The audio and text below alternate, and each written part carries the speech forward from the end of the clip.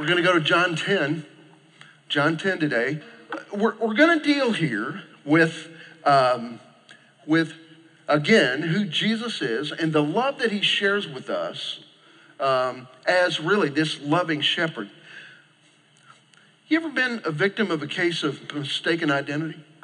Sometimes that can kind of not go all that well.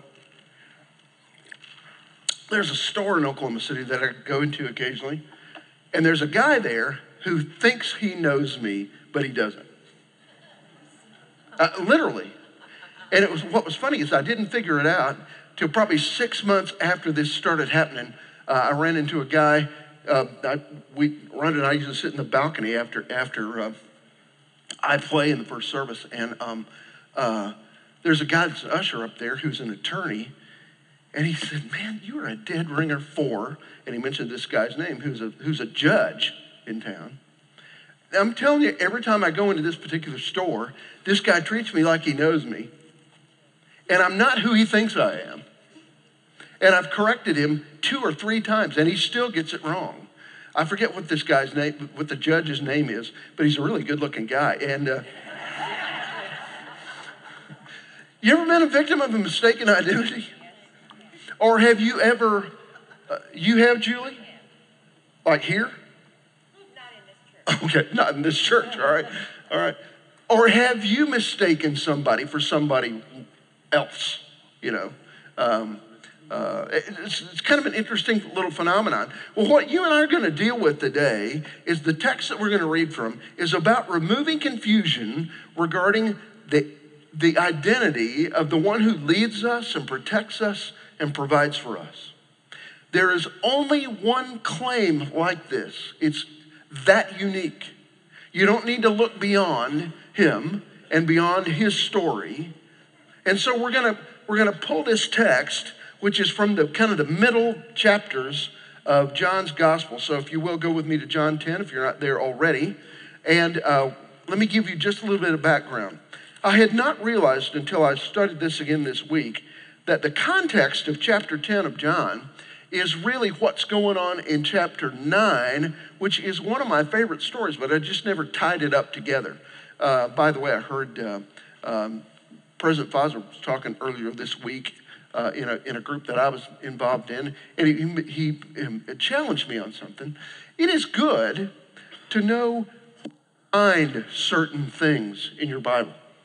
Where's the Shepherd Psalm, the 23rd Psalm, right? Where is the longest chapter in the Bible, Psalm 119? Where is, Dr. Foster, you were talking about specifically, where is the Abrahamic covenant? And it's in Genesis 12. It's repeated, but it begins there. If I said to you, what's the chapter where Jesus calls himself the Good Shepherd?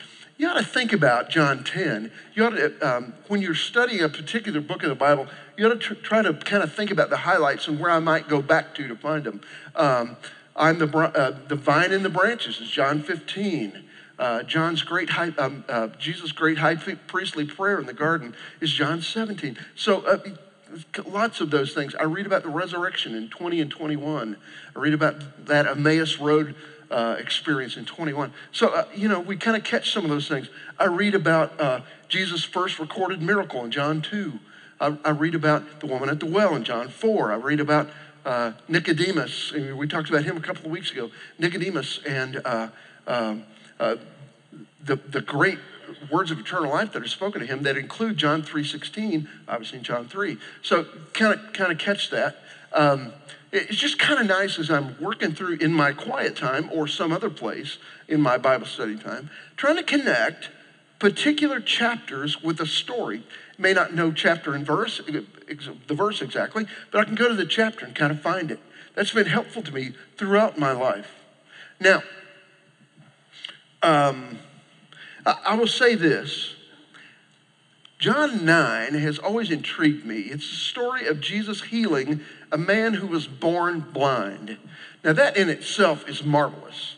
And this is the guy whose testimony is after it's all over. He's being interrogated after he's been healed. It's clear that something miraculous has taken place. And now he's kind of in the hot seat with religious leaders around him. And in toward the end of John 9, he finally takes as much of it as he wants to take, and he said, I really don't know exactly who that is. All I know is this: I once was blind, and now I can see. Have you heard those words before? John Newton kind of took those words and made that into a song, if you remember, Amazing Grace. I once was blind, but now I see.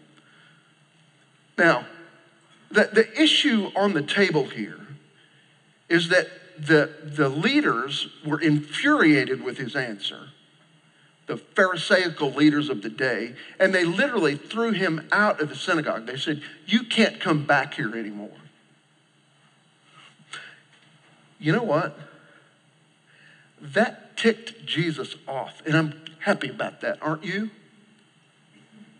You see, they wanted to have the say for who's in and who's out. And so when Jesus begins his teaching in John 10, he's going to further infuriate them because he's going to use some language here that says, I am, and he's going to use I am over and over and over. But one of the things he's going to end up letting them know is, I'm the one through whom you go to know the Father.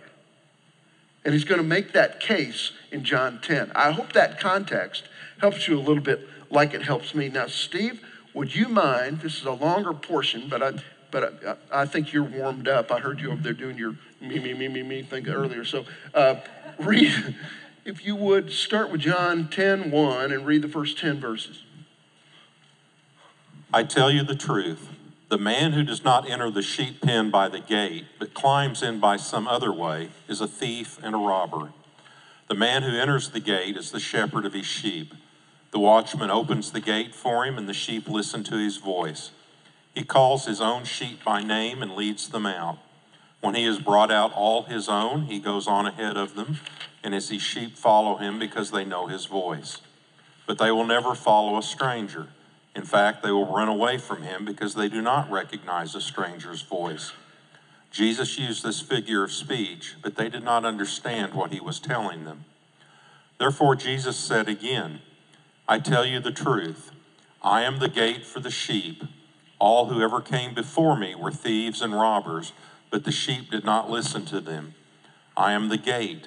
Whoever enters through me will be saved. He will come in and go out and find pasture. The thief comes only to steal and kill and destroy. I have come that they may have life and have it to the full.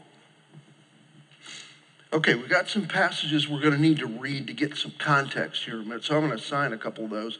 And if you wouldn't mind, we'll kind of pass this microphone around. Cindy, would you go to Hebrews 5, verse 12, and I'm going to have you read 12, 13, and 14. That'll come in just a little bit. And then if you wouldn't mind, then after that point, where's the other one? Now, I don't normally pick on people like this, okay? But I only do this to friends, all right? Jeff Russell, would you mind to get the mic from her? And we'll do 2 Peter 2:1 at some point. 2 Peter 2, verse 1. Okay, now, let's talk a little bit about what he is dealing with here. There is a difference between those who intend to hurt the sheep and those who would care for them. Would you admit that? That he begins by talking about this? There is a difference between those who intend to hurt the sheep and those who would care for them. Many of you know I lead a Bible study here on Tuesday morning, and I don't think I'm talking about anybody would recognize the story in this room because it happened years and years ago, actually back in the old church. That group, we had maybe 12 or 14 of us coming, and there was a fellow that showed up who didn't show up to learn. He showed up to espouse a particular branch of Christianity that just didn't fit what we were trying to do. When I began my Bible study, I began it for guys that I either knew weren't Christian or I didn't know. And I wanted a place where they could talk about the issues and talk about scriptures and not be afraid to ask any question. Well, there was a guy there who probably at least thought he knew more than I did, and maybe he did. But his particular spin on the gospel didn't really fit what we were up to. And in particular, every question, every comment he made was trying to kind of take us on a tangent. And I finally took about as much of it after the second or third week as I could. And I said, okay, you got to know something. Where you're going, I understand where you're trying to take us. But this is not what this group is about. So we're moving on. And he didn't come back. And my feelings weren't hurt at all. We moved on. You see, because I really had the sense that the agenda was not good for the sheep in my little flock. And as their shepherd, I just had to kind of protect that, you know? I'm going to do that in here. Maybe you've wondered sometimes why we don't often have guest speakers at Crossings. Not very often. Notice that? It's because in my 24 or so year history of that, we've had that happen a few times, and it had kind of a devastating outcome. It was like, okay, we handed the pulpit over to this person, and they took us a direction that was just inappropriate. And we'd get together on Monday morning and say, oh man, here we go again. Now you know why we don't do that very much, okay? So Jesus is saying there are those who are going to try to help the flock and those who aren't good for the flock. And he's going to identify himself as the one who's good for the flock here in verse 1. He's going to be the one who will care for them. Now, the pen here, the sheep pen or the sheep fold that he's talking about is the imagery that they would understand that you and I probably don't know as much is a low stacked stone fence. Okay. When I was in Kentucky, we would see stacked stone fences all over the bluegrass that were built actually probably by slave labor in the 1800s. And they weren't tall enough to keep the horses from jumping over them. So they would erect tall creosote fences behind those fences. Well, if you can imagine a fence that's, 3 or 4 feet tall, the sheep are not going to jump over it. They just won't. They're too chicken, for one thing. They won't jump over it. And what Jesus is talking about is that there is a guardian over the gate of the pen. We're going to talk about that in a minute. But he was looking around him, and he saw somebody foreign. By foreign, I don't mean somebody of a different descent. I'm talking about somebody who didn't come in through the gate. They didn't come in through the door. They stepped over or hopped over that low stone wall. And Jesus is saying to the guys in John 9, how did you get in here? And he's not happy about it. Because you've got an agenda that's contrary to God's agenda. How did Jesus know what God's agenda was? By the way, that question is on the cover of Duh magazine this month, okay? He was God in the flesh. He's going to say, this is not God's agenda. And he looks around him in the sheepfold and he realizes there are some people here who have jumped the fence to get in. And they're tearing things up. And he's not happy about it. And I'm happy that he's not happy about it. He uses a word, actually the beginning word, or a couple of words, that begins this here. He's getting ready to talk about those who want to decide who belongs and who does not. And he begins to say, you know what? They didn't get in through the door. They jumped the fence. But he begins this chapter. Did you catch the word? He says it twice. What is it? First 2 words in the chapter. Verily, verily, or truly, truly. Depending on what anybody else says something else. I think that may most assuredly. Most assuredly. Now, that's interesting. What translation is that, Julie? Okay. King James Version, but the MacArthur Study Bible. Okay. So, most assuredly. You know what the word is? Amen. Or if you're from the Northeast, amen. He begins this statement with an amen. Isn't it interesting? We typically think of that at the end as kind of a blessing, or we think of it as a word that's used after something truthful is said, and we respond, "You're right." Amen to that. He's going to offer the amen before he ever speaks. Listen to what I've got to say, he's going to say. It's really, really important. What he's about to say is reliable. The word is surely, this is true. And this whole chapter begins with that. Now look at verse 2 and 3. Just kind of scan it while I talk here for a minute. This is really important as well. Only the shepherd leads the sheep to safe pasture. You remember the second verse or so of Psalm 23. He leads me by still waters. He restores my soul.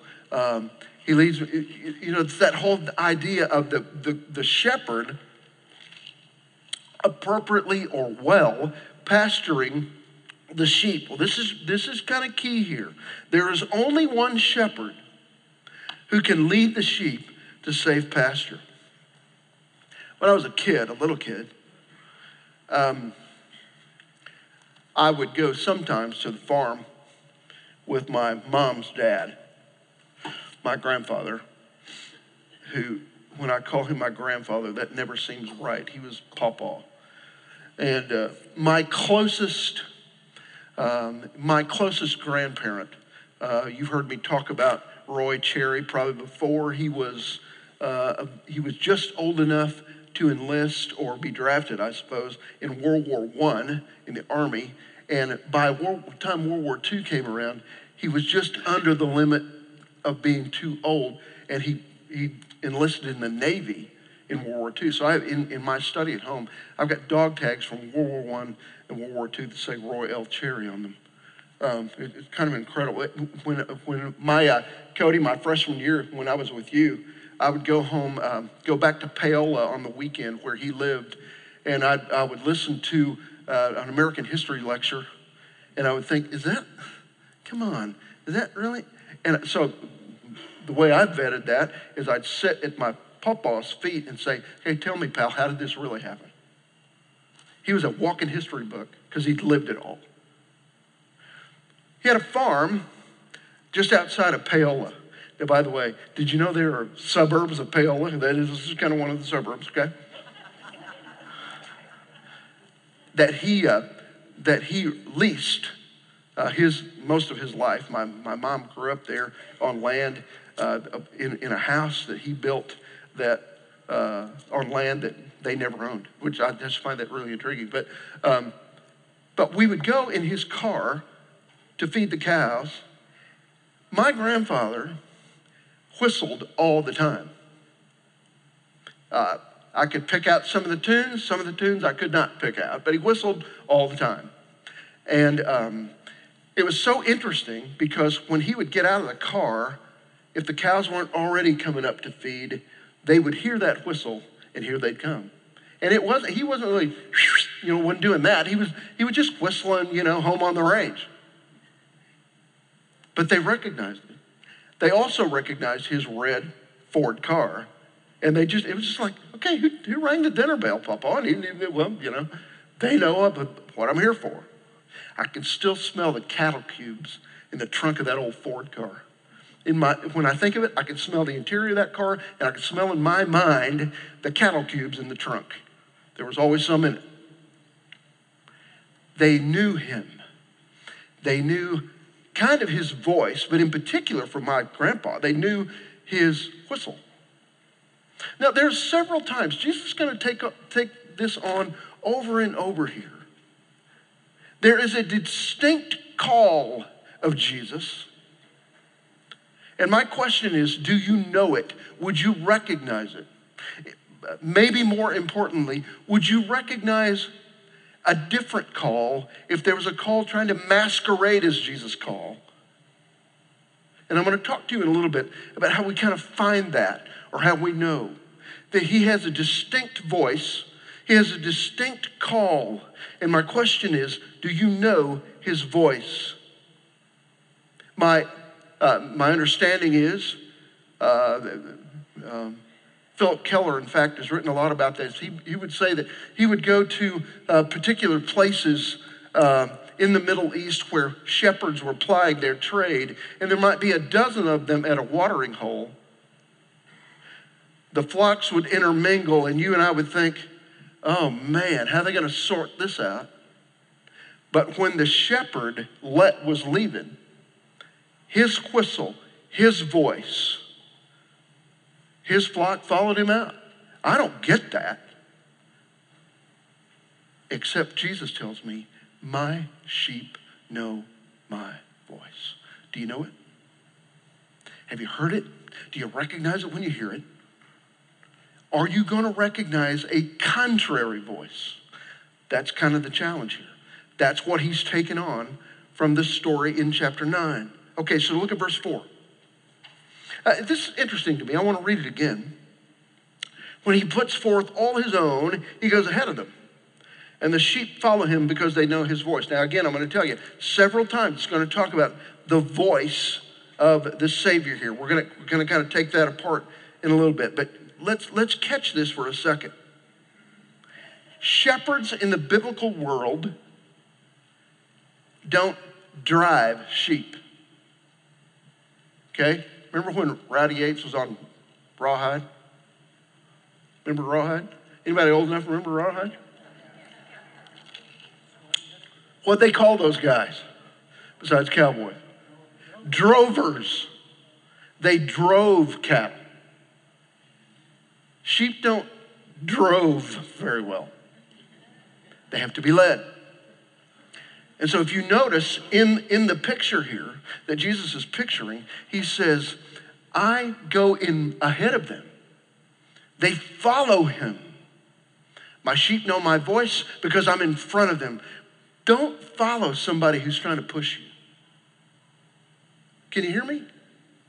I find it really intriguing that the good shepherd leads from the front, and that's all made possible by hearing his voice. Now, go with me. I want us to read several passages here. Go to 3:29. I want you to listen for the common denominator as we read these together. We're going to take all of these from John.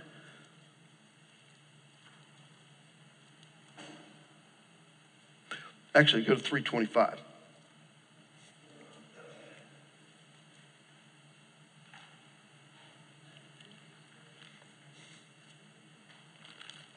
It would help if I found the right chapter, wouldn't it? Okay. There we go.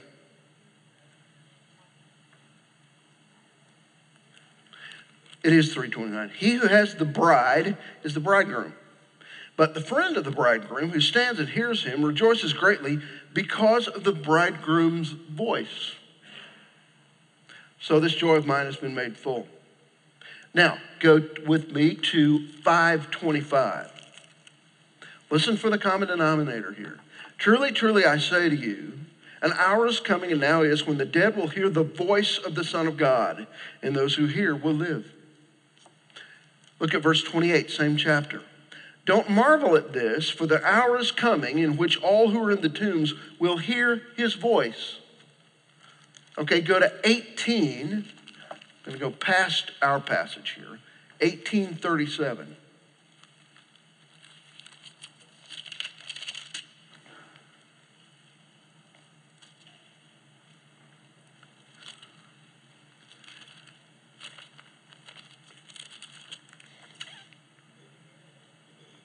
Okay, 18:37. Pilate said to him, so you're a king? And Jesus answered, you say correctly, I'm a king, for this I've been born. And for this I've come into the world to testify to the truth. Everyone who is of the truth hears my voice. Now go back to chapter 10 and look with me at verse 5. And I'm going to read it from the New American Standard that I'm working from here today. I just like the way this says this. If you're in the NIV, it's good. but I just like the way this says this. A stranger they simply will not follow, but will flee from him because they don't know the voice of strangers. Is it important for the shepherd to speak with the voice of Christ? Oh, yeah. Oh, yeah. Listen to the peril that's presented here in 2 Peter, the peril of an uncertain or incorrect or foreign voice. Okay, sorry, I got us out of line, but we'll go back the other way in a minute. 2 Peter, what are we, Jeff, 2:1? 2:1. But there were also false prophets among the people, just as there will be false teachers among you. They will secretly introduce destructive heresies, even denying the sovereign Lord who bought them, bringing swift destruction on themselves. Sounds like, I'm going to pass this back over. Sounds like there is peril for the one who teaches the wrong thing. I live in fear of this all the time. That I won't mess it up, that I won't give you an uncertain sound or something just off. You ever reading I'm reading a book right now that I'm about ready to put down, because occasionally I'll read it and I'll think, okay, this guy is speaking from his particular bias. This is not the word of God. And it just kind of, it's like, okay. But the question is, guys, if I'm listening to somebody on TV, or if I'm reading a book, or if I'm listening to some preacher, pastor, whatever, how do I know what is true and what is not true? How do I recognize the voice of God and the voice of error? I think Hebrews 5 will give us a little bit of insight. Cindy, if you'd read 5:12 and go down to 14. In fact, though by this time you ought to be teachers, you need someone to teach you the elementary truths of God's word all over again. You need milk, not solid food. Anyone who lives on milk, being still an infant, is not acquainted with the teaching about righteousness. But solid food is for the mature, who by constant use have trained themselves to distinguish good from evil. By constant use, have trained themselves. Have you trained yourself to distinguish good from evil? Now, the constant use it's talking about is the constant use of this book. And I'm going to tell you, this is not that I'm some authority or that I went to seminary and did all those things.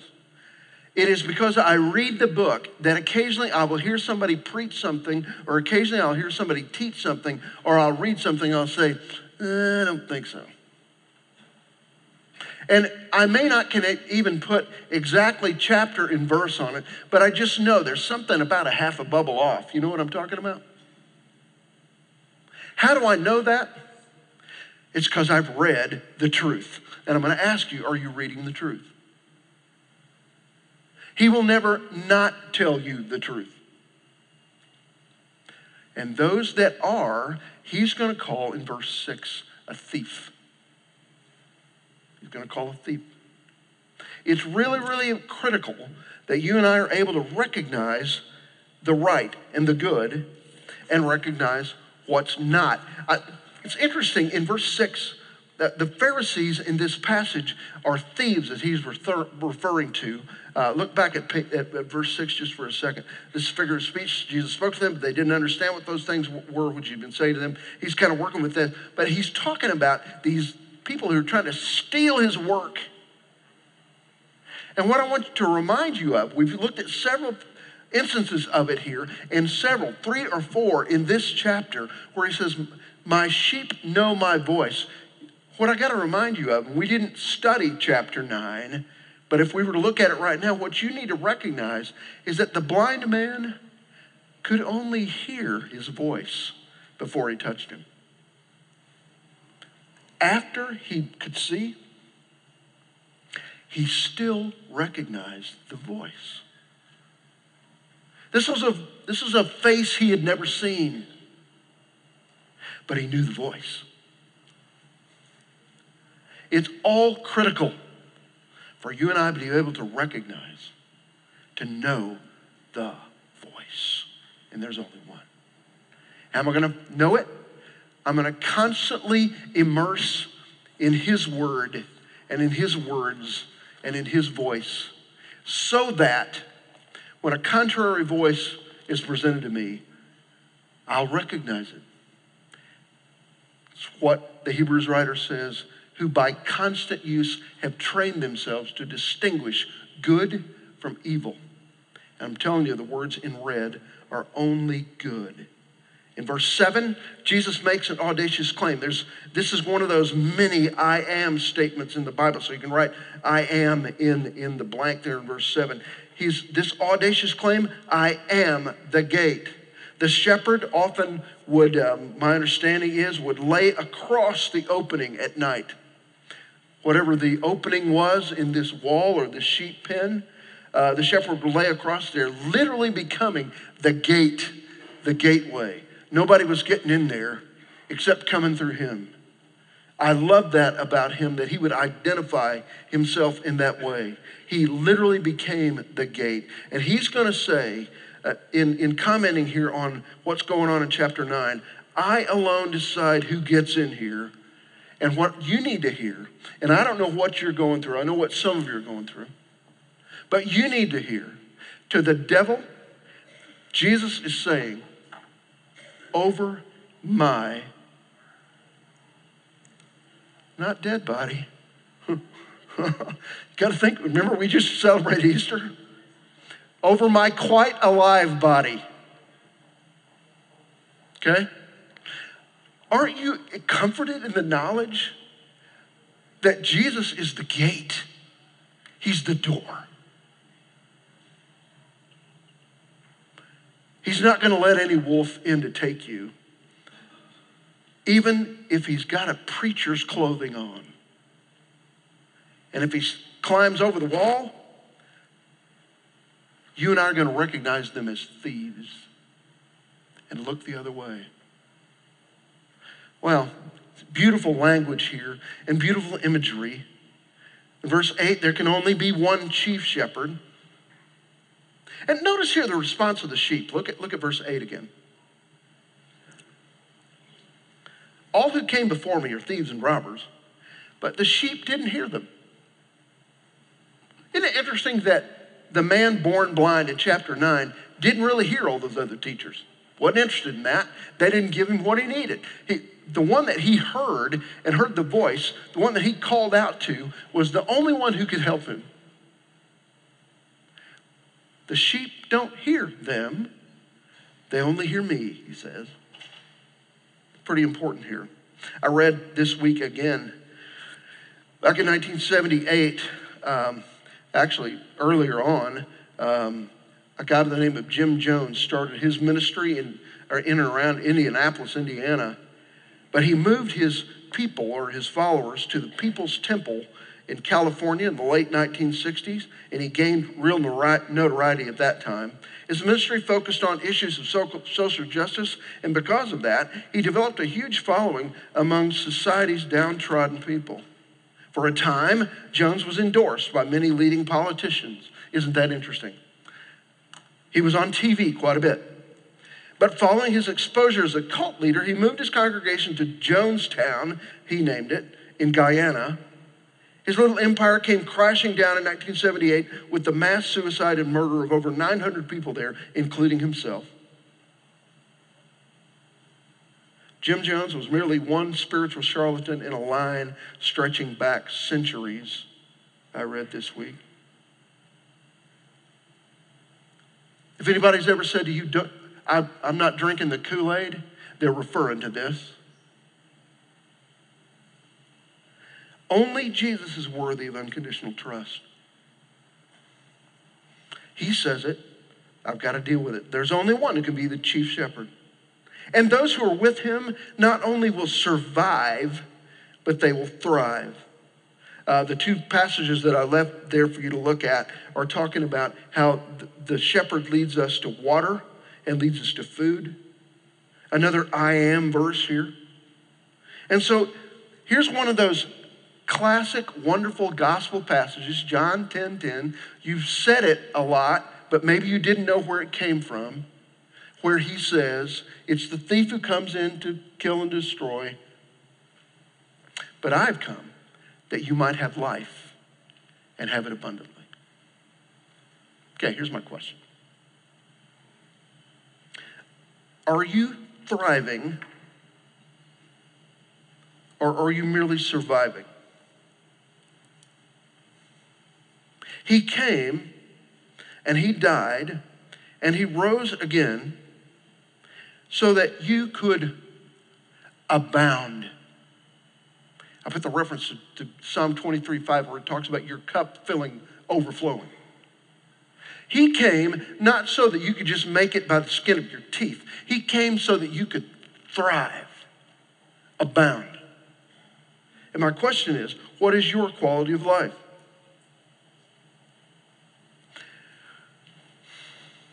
Now, let's move on. We'll read 5 verses and then I'll close, okay? I am the good shepherd. You notice, he doesn't call himself the good CEO. Nothing wrong with a good CEO, but he doesn't use that imagery here. He doesn't use that metaphor. He could have. He doesn't say, I am the good leader. I'm the good shepherd. That's really important. I'm the good shepherd. The good shepherd lays down his life for the sheep. He who is a hired hand and not a shepherd, who is not the owner of the sheep, sees the wolf coming and leaves the sheep and flees, and the wolf snatches them and scatters them. He flees because he's a hired hand and not concerned about the sheep. I am the good shepherd, says it again, and I know my own, and my own know me, even as the Father knows me, and I know the Father, and I lay down my life for the sheep. There are 2 words that are added here to his description of himself. He uses the word good. That is a word that's going to identify him with God alone. The word shepherd is another one. In places like the first verse of Psalm 80, it's going to talk about God being the shepherd of the sheep. He's identifying himself as being who he is, God in the flesh. He's going to say, I am the good shepherd. From the verses we just read, let me give you some specific things that are told us about him. He lays down his life for you. He owns you. He talks about the difference between an owner and just a steward. He is good, verse 14. He knows the Father, and he is known by the Father, verse 15. That's encouraging to me. He knows God, the Father, and he's known by the Father. And woven through this whole thing is the truth that he loves you. Here's what goes in your last blank. Jesus is a shepherd like no other. There's no other. There's no other name. There's no other shepherd. There's no other friend. He has treated you like no other. He deserves your fellowship like no other.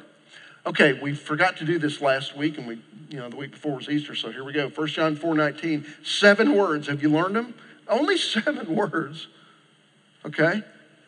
Here we're going to start with the word we. Okay, we'll make it plural. 1 John 4:19, we love because he first loved us. 1 John 4:19. You don't need to look for another one. Your shepherd is the only one worthy of following. Okay, we're going to go to the fish story next week. Start with Jonah 1, but we're still going to be talking about the love of God, okay? I will see you here next week. Have a great Sunday.